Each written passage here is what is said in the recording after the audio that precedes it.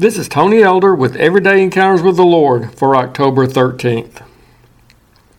One day a couple of my grandchildren informed me that one of the toys they enjoy playing with at our house needed new batteries. I checked it out and concluded that they were right.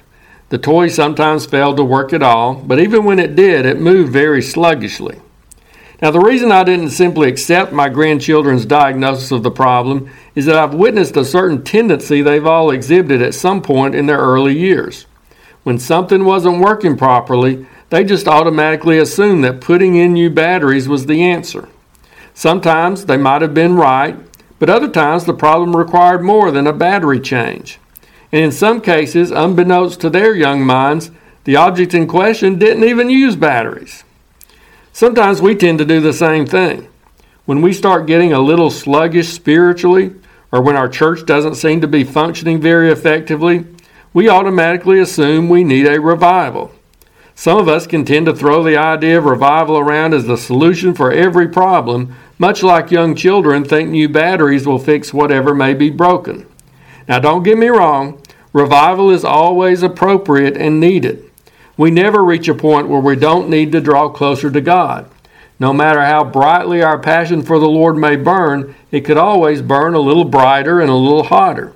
And there are times when we allow our devotion to the Lord to grow dim, and we need it to be rekindled.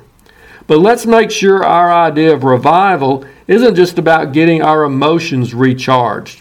Let's not confine the concept of revival to simply getting stirred up or feeling better.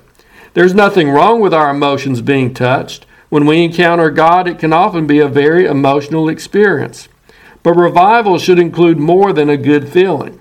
It involves humbling ourselves before God, letting Him reveal changes needed in our lives, and allowing Him to make those changes.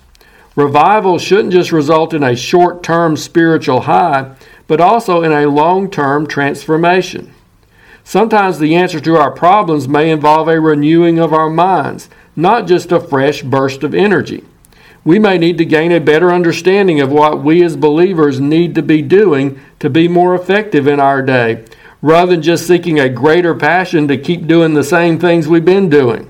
Sometimes the problem can be just as much in our heads as in our hearts.